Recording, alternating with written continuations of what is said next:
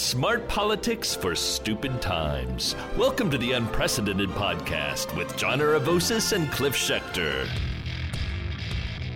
Welcome back to the podcast, guys. I am one of your hosts, Cliff Schechter, along with my co-host, John Aravosis. Hey, John. Hey, guys. That's all you got for them? I tried to keep it short. Okay, fair enough.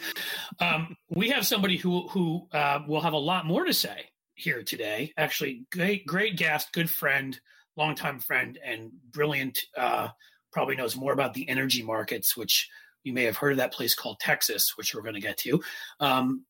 He knows more about energy than anybody else I know. We're lucky enough to have with us Dan Dicker. Dan has been an energy analyst at CNBC.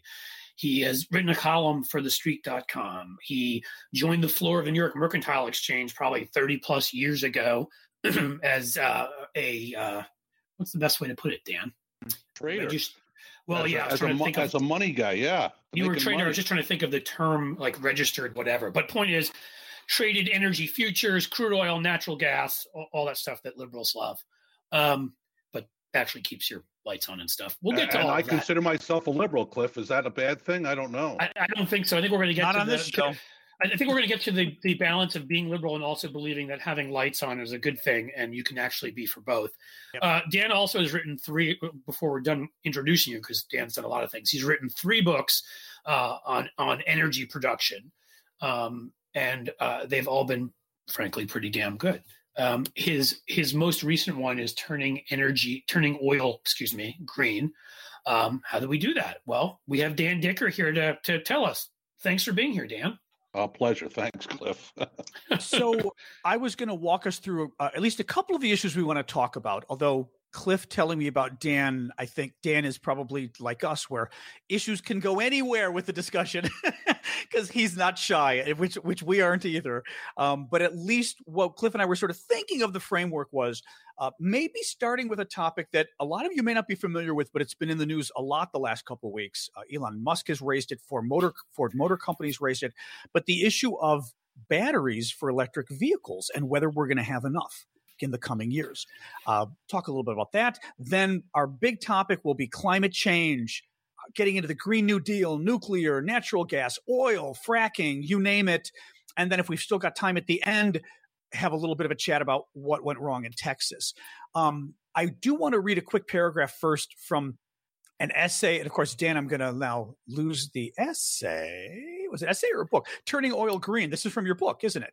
It's from the preface, I believe. It's from the preface of Dan's book. A little bit about his political leanings, because I think it's interesting. Because let's face it, when Cliff first told me about Dan, I thought, oh, he's an energy guy. Of course he's going to lean right. Let me read this to you. I believe my liberal political leanings are somewhat rare among experts in the energy area, and therefore I had some unique insights that most others did not see or were less able to tell. Most energy folks I've met are conservative and view the left as anti-business and devoutly opposed to any and all fossil fuels. Similarly, I have met few in the green community who view the motivations in the energy world beyond a blanket belief that everyone in it is evil and on the hunt for profits, with little regard for anything else. No, that's fair, though. No, I'm laughing because it's true, I think. Yeah. I, on the other hand, think that I have come to appreciate the truths and the hyperbolic falsehoods of both sides. So I think that's a good start. Actually, talk a little bit just that about sort of your philosophy or your politics, Dan, and then let's segue that into a first discussion on the electric vehicle batteries and then climate. Well, I think I'm a part of the very kind of traditional liberal Jewish New York kind of tradition. I just happened to land in the finance community. I'm not talking about the modern Trump Jews. I'm talking about the old school guys. I'm sort of space lasers with those guys. Yeah, and that political leaning is not anything I've ever been anything but loyal to. Yeah. Despite the fact that I've been involved in a very, I guess, the most iconic of capitalist systems in the world, that is the trading floor of the future exchanges. So reconciling that has been a big part of my career and a big part of my life and what I've committed myself to for the past 30 some odd years. let's just jump into that first topic. As I said, in the news the last few weeks, and you guys can Google, you'll see, but there's been a lot of discussion about electric vehicles, EV, I guess they call it, and the batteries, and whether we're going to have enough batteries in the coming years. If in fact electrical vehicles take off, there are a number of car companies now, American car companies that are also traditional companies getting involved. You've got Chinese companies. I've sort of been learning all of this the last few days. NIO. I don't know if Gafang or something like that is one of them. And the concern, I'd say, I want to add to this, John. I even have some good friends who started a company. They raised funds for it to put charging stations around, starting in the Cincinnati area. And I think it'll broadly be the Midwest. That's an issue too. Exactly right. You've got the issue of charging them, and will there be chargers? But also, Cliff, there's the underlying concern about the battery in the car and whether will we have enough lithium? Will we have enough nickel? I mean, Dan, how serious of a concern is this? And include what Cliff was raising about even just being able to charge the batteries, but also the battery's existence. Will we have enough batteries for the electric car surge? This is a tremendous stumbling block for electric cars that's been highly overlooked because it is a commodity problem. And the start of the commodity problem is that many of these rare earth metals and other rare type of commodities have been mostly coming from China. So it becomes a political problem as well as a commodity problem, dependent upon your relationship with the Chinese. Right. So there is, first of all, there's the idea, number one, is there enough of these rare earth metals in the world to manufacture the scale that we need in order to electrify cars? Right. And if there isn't, is it therefore really a viable alternative to gasoline cars, or are there other options out there that have been so far mostly ignored, but may have more viability in the future because there isn't a limitation on these materials? You should also know that these rare earths very much play into other green technologies. For example, wind turbines use an enormous amount of these rare earth materials. Really? For what? It's part of the electromagnets, the huge electromagnets that they need to generate the kind of electrical power that they do. Right. So and again, when we're talking about the scale that we're looking to generate electricity with, some of the numbers in terms of rare earths that's out there and the numbers that are going to be needed, just become strangely, they really get to insane kind of numbers. Right. And you start looking at some of these technologies and saying, well, is this really the pathway on which we're going to get to a sustainable energy future? And, I think there are other technologies out there that are going to compete, in the near future because, for example, hydrogen has been I was reading that like some solid state hydrogen battery they're talking about or something, or and hydrogen doesn't take any of these rare earths, necessary to generate water. It's transportable, and the problem with hydrogen for the most part, and most of the green guys will just blanch when they hear this, is that 95% of it, at least right now, is generated using natural gas. So again, you get back to the fossil fuels, and even though it's emission neutral, it's absolutely without emissions of any kind. The generation of the hydrogen starts with natural gas. And again, you get back to something I'm sure we'll talk about later, which is really how natural gas becomes this very important, critical kind of transition fuel that we're going to have to get to at some point. I was also reading along those lines that there's a lot of environmental opposition to digging for these chemicals like lithium, nickel, whichever, because it's incredibly dirty. It's as dirty as oil sands are, and in Canada, and it's filthy. It's the kind. It's mining. It pollutes the water, right? And the native. There's been an issue with native lands.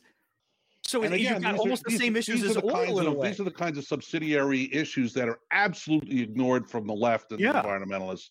And it's just not practical to ignore these because they are part of the issue, especially when you start talking about the scale at which batteries need to attain purchase in the energy portfolio. But it's fascinating. And again, I didn't even know this until I read it yesterday, that you are going to have serious environmental concerns about trying to move to green energy, which is amazing. It's just anyway. Well, it's not amazing to those of us in the energy world following this for a long, long time. It's just that it has been ignored. It's very convenient for the left and the green community to ignore some of the environmental issues that come with some of these green energy technologies. Now, Dan, I'm going to make a quick recommendation. If there's by chance anything else on your computer open, Facebook, any other pages, if you can shut them because your connection is just good enough, but it's breaking up a little bit. I've had a problem with this thing, and I don't understand why. But that's the only thing I got running right now. Okay. I mean, there's no, as long as you don't have your chat open, you don't have Twitter, any other web pages, just close them all just to be safe. Other than this page. The only other thing I'd say is also if your phone is on your home Wi-Fi, take it off. No, that's another thing and I've had problems, and I've called them about this. Yeah, we can hear you. It's just here and there. We can hear you just well enough. You're breaking up a little, but that's okay. Yeah, and I've had this issue with this thing, and I paid good money for it, and I don't understand why. It's the energy polluters trying to stop you. Okay, well, get back to the. It's a Chinese virus, I think, is what it is. It's a Chinese. So we're talking about the environmental concerns, the abundance. So will we have enough minerals to ramp up electric cars like we want to? Did we lose Dan? You're asking me again. It's the same question that we've talked about. Will we have? Likely, we will have. Will it come out of the ground at the speed that we need in order to, do the kinds of scale up production of batteries and turbines that we need? I doubt it, but you'll get a different opinion depending on who you talk to. Right. Well, or my guess is you're going to see even more come from Chile, Argentina, Brazil, China than the U.S. and Canada. If in fact you've got all these environmental arguments, we're just going to shift it to countries that don't care. And whether does that increase or decrease prices if it's drilled in those countries instead of here? Well, the truth is that in the world, in many ways, like this shale oil in only a couple of places, very specific places in the world, right? And the truth is that most of it's in China and the United States. Right. And so there really are very few choices on where you go for some of these. But is it cheaper when we go abroad for mining this stuff and importing it, or is it more expensive? It usually, the markets are very good about making prices on commodities, and it doesn't really matter where you go to get the stuff. The questions become political. I mean, can you get it out of there? Are they willing to sell it to you? What kind of a premium are they looking to get? And that. And are we guaranteed of real quick question, Cliff, real quick? But are we guaranteed of no disruptions if it's coming from China? Exactly. Well, I was about to actually jump in on that one. Exactly. Can I be conspiratorial for a second? Do you think if these guys want to prevent us from moving forward on electric cars and some of these other clean energy options, do you think that might be some of the reasoning behind the right-wing demonization of China? I mean, I'm sure there's other things going on too. But, with them, there's usually more than one reason. They like to kill many birds with one stone. I'm a big fan of the one issue that Trump had right, even though he went against it wrong, was the demonization of China. I'm kind of there with them, and there has been motion in recent weeks of the Chinese actually cutting off a supply of rare earth materials, or at least threatening to cut off supply of rare earth materials, which is why a lot of this, I follow the stocks too. So a lot of the stocks for rare earth miners in the United States just went berserkly higher because it's the last refuge. So you have to tell us what those stocks are at some point so we can all get wealthy. Well, I can tell you one of the big ones is NP Materials, but it's like it's been a chase. It's not like something you bought now. It's something you should have bought like 3 weeks ago when it was nothing. Like it's a lifetime ago, 3 weeks. I know. In these markets, it kind of is, These days, right now, I know. Yeah. So, I want to sort of. Well, John, did you have something you wanted to jump to? No, just on that. If there's nothing else, he brought up natural gas. I'm kind of interested in getting to sort of, because I think this goes to the thesis of your book to a certain degree, which is how we turn oil green. In other words, how can we best get to that this close to 100% renewables, whatever the percent is that we can get to? But how do we get there? I've talked to other energy analysts who say, who agree with you. I have a good friend who's liberal leaning and also in this interest in energy. Maybe another unicorn like you Dan. And his whole point was you can't just ban natural gas. You can't just ban fracking 100% because people then will go back to using coal and dirtier, forms of energy. And what it'll end up, it's the bridge, I guess, is what I'm looking for. Is that an accurate way? Tell us what you're saying in your book, I suppose, is probably incorporate this. Well, the history of energy is very much like the history of the human race, and in that, you have sort of an evolution. You don't spring, from the ground as the modern man. You go through stages of transition, from ape to Homo erectus. I mean, you can't really. So it's like 2001. There's evolution, and what I'm trying to get at is that, when you're trying to create an energy portfolio, a global energy portfolio, what you don't do is you don't displace, previous energy sources. What you do is you build on top of them, and slowly they tend to disappear. So wood gets built on top of with coal on top of with oil on top of with natural gas, and then hopefully you get on top of that the renewables of solar and wind and what have you. But what you will find is that if you trace the amount of energy that goes into the global portfolio over time, that none of these technologies disappear completely. What they do is they help to build towards transitions, and then they slowly get faded out. And wood, you'd be surprised, is still part of the global energy portfolio of about 3 or 4%, which is not insignificant, if you think about it. And therefore, the idea that is mostly the attitude of many on the left and the green side is that you want to bankrupt energy, you want to bankrupt oil, you want to bankrupt natural gas, you want to replace it completely with sustainable energy, with renewable or non-emission or zero emission technologies. And it just doesn't work that way. I mean, that's really the bottom line. It just doesn't work that way. So do you think we can get to the point, in other words, realizing that climate change is a threat, a potentially existential threat?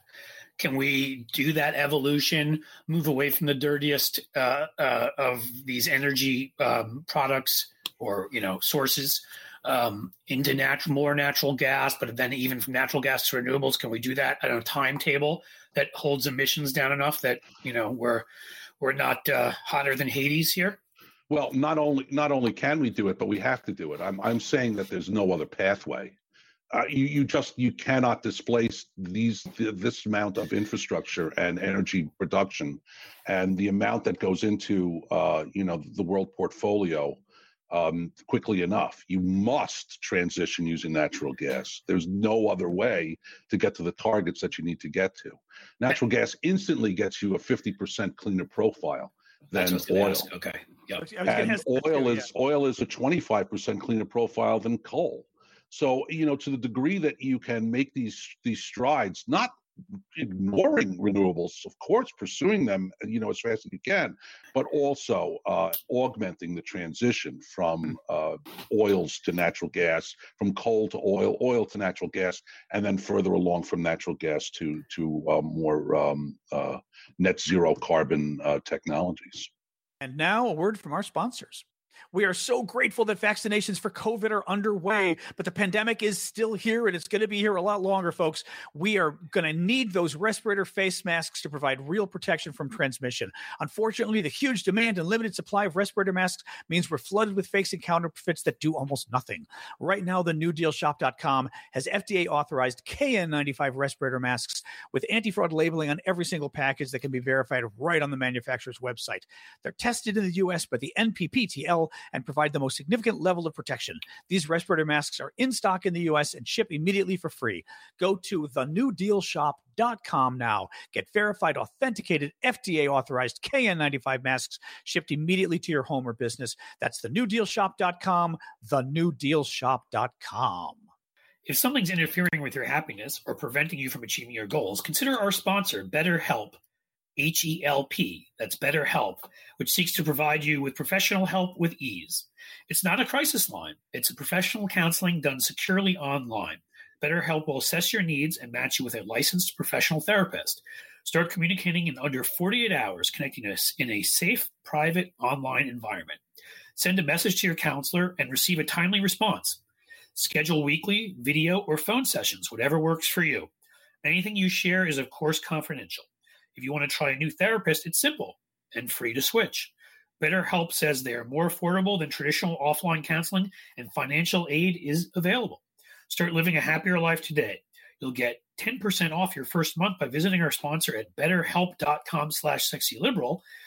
Join over 1 million people who have taken charge of their mental health. Go to betterhelp.com/sexyliberal and receive 10% off your first month. That's betterhelp.com/sexyliberal. And now back to our show. What about nuclear?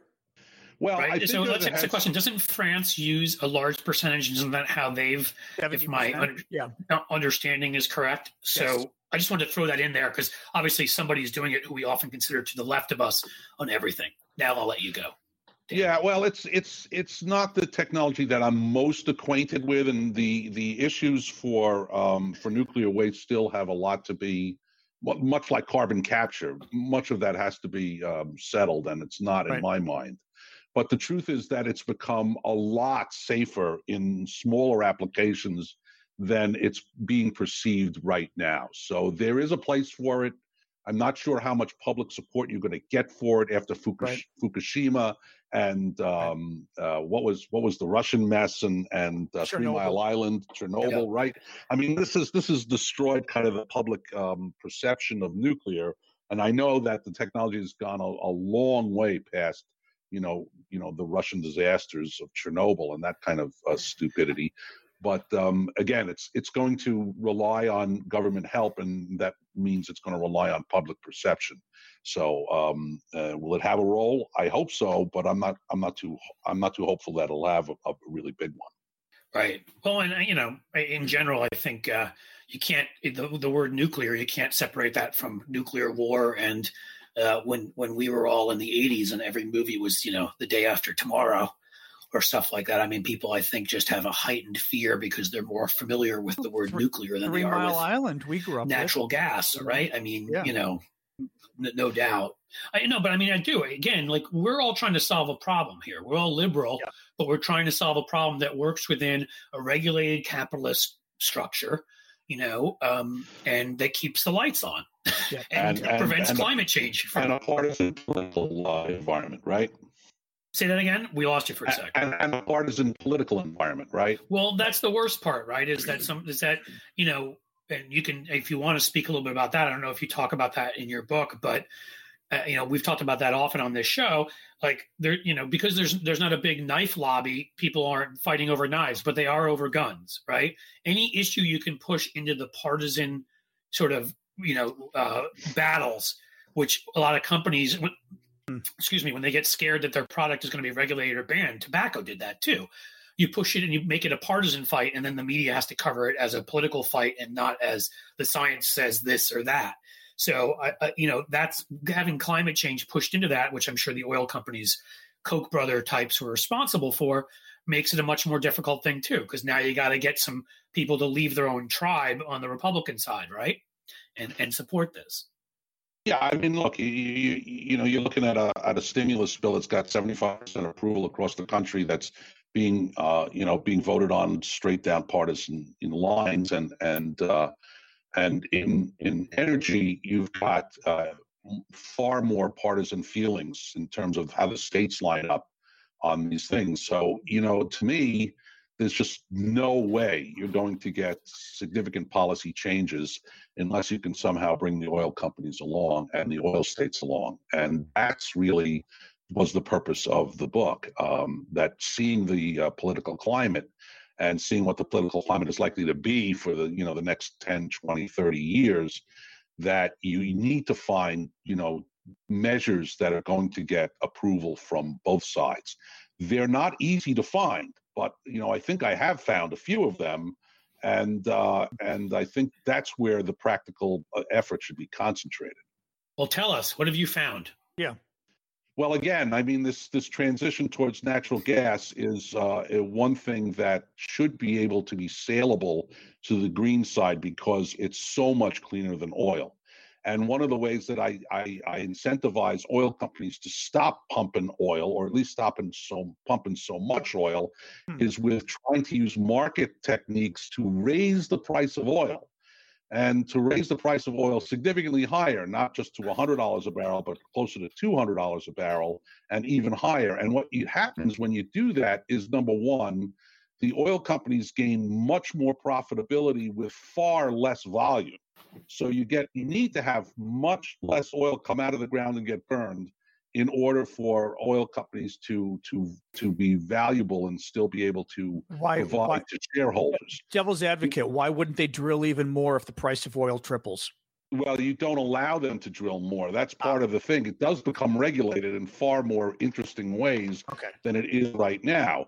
And that's and besides, if you can get the prices higher, what you can also do is you can make those sustainable fuels far more competitive, which they aren't really right now. Some of them are getting close, but still, that's true. Oil at $50 or $60 a barrel is a hell of a lot cheaper than solar panels. Although we'd like to think they're not, but they are.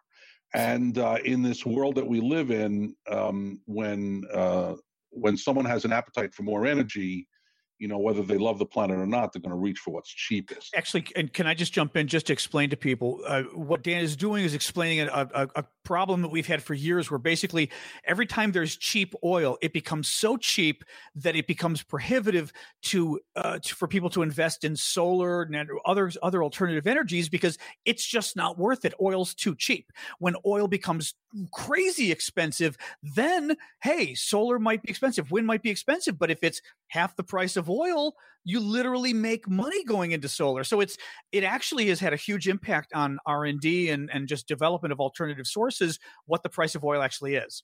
And we've proved that in Europe, because they made their greatest strides in terms of changing their electric grid to things that were, more sustainable when oil prices were over $100 a barrel. And when oil prices dropped under $100 a barrel, and in fact went down into the 50s and 40s, every government had to slash their incentives for solar panels and wind turbines. And that's a direct function of the price of oil. Right. Oh, interesting. I had a question and now I've lost it. I mean, actually, you know what I wanted to say, though? And I think this is a failure of sort of, liberals, center left, whatever you want, everyone who kind of understands energy markets, but is progressive and wants to prevent climate change, and which is what you just said there, Dan, about natural gas being 50% cleaner than oil. Like, I didn't know that, and I'm not somebody who ignores it. I follow this stuff, right? I read about it. I try to. Energy is an important part of my understanding, the political economy, which I need to understand. So I wish that were more out there, so people would understand that we can regulate how natural gas is extracted, and make that process better. But we do have to realize that as a bridge, it's still much better than oil, which I think most people don't even get, or even better than coal, from what you're saying, right? So I couldn't have told you that either. I didn't know that oil was cleaner than coal. So my old skills in the transitive property of math tell me that if natural gas is cleaner than oil and oil is cleaner than coal, then natural gas is a hell of a lot cleaner than coal. Yes, you have all of that right. That's maybe the first time anyone's ever said that to me, Dan. That's surprising, because it's, the natural gas industry, NGI, the natural gas, the lobbying group for natural gas has been spending hundreds of millions of dollars in national advertising for years, trying to make people aware of that. I guess they failed, because I see those commercials all the time. But I wonder if they've just decided, like, we can't convince anybody on the left, and they've ignored that demographic, so that people just don't know. And if you don't know, and people are telling you that everything is just as bad, that all these dirty energies are all the same, what do you know, right? So you just you go with it. I'm not sure that they're not getting the left to listen, as opposed to the left doesn't want to hear it. Well, I'm sure that's part of it. Absolutely. As it always is when we get in our kind of. I think they've tried real hard to make it a national message for everybody. because obviously they advocate for the fuel. That's how they make their money. Yep. Well, I don't know. Should we segue a little bit to the Green New Deal? You've been listening to a free excerpt of the Unprecedented Podcast. To hear the rest of the show and hear all of our past shows and support our work as independent media, please go to patreon.com/unprecedentedpodcast and become a subscriber for as little as $5 a month. You can have all of our old episodes, see all of our Zoom interviews, and support the great work that we hope you think we're doing, promoting the democratic and liberal agenda. Thanks so much for joining us, folks. See you next episode.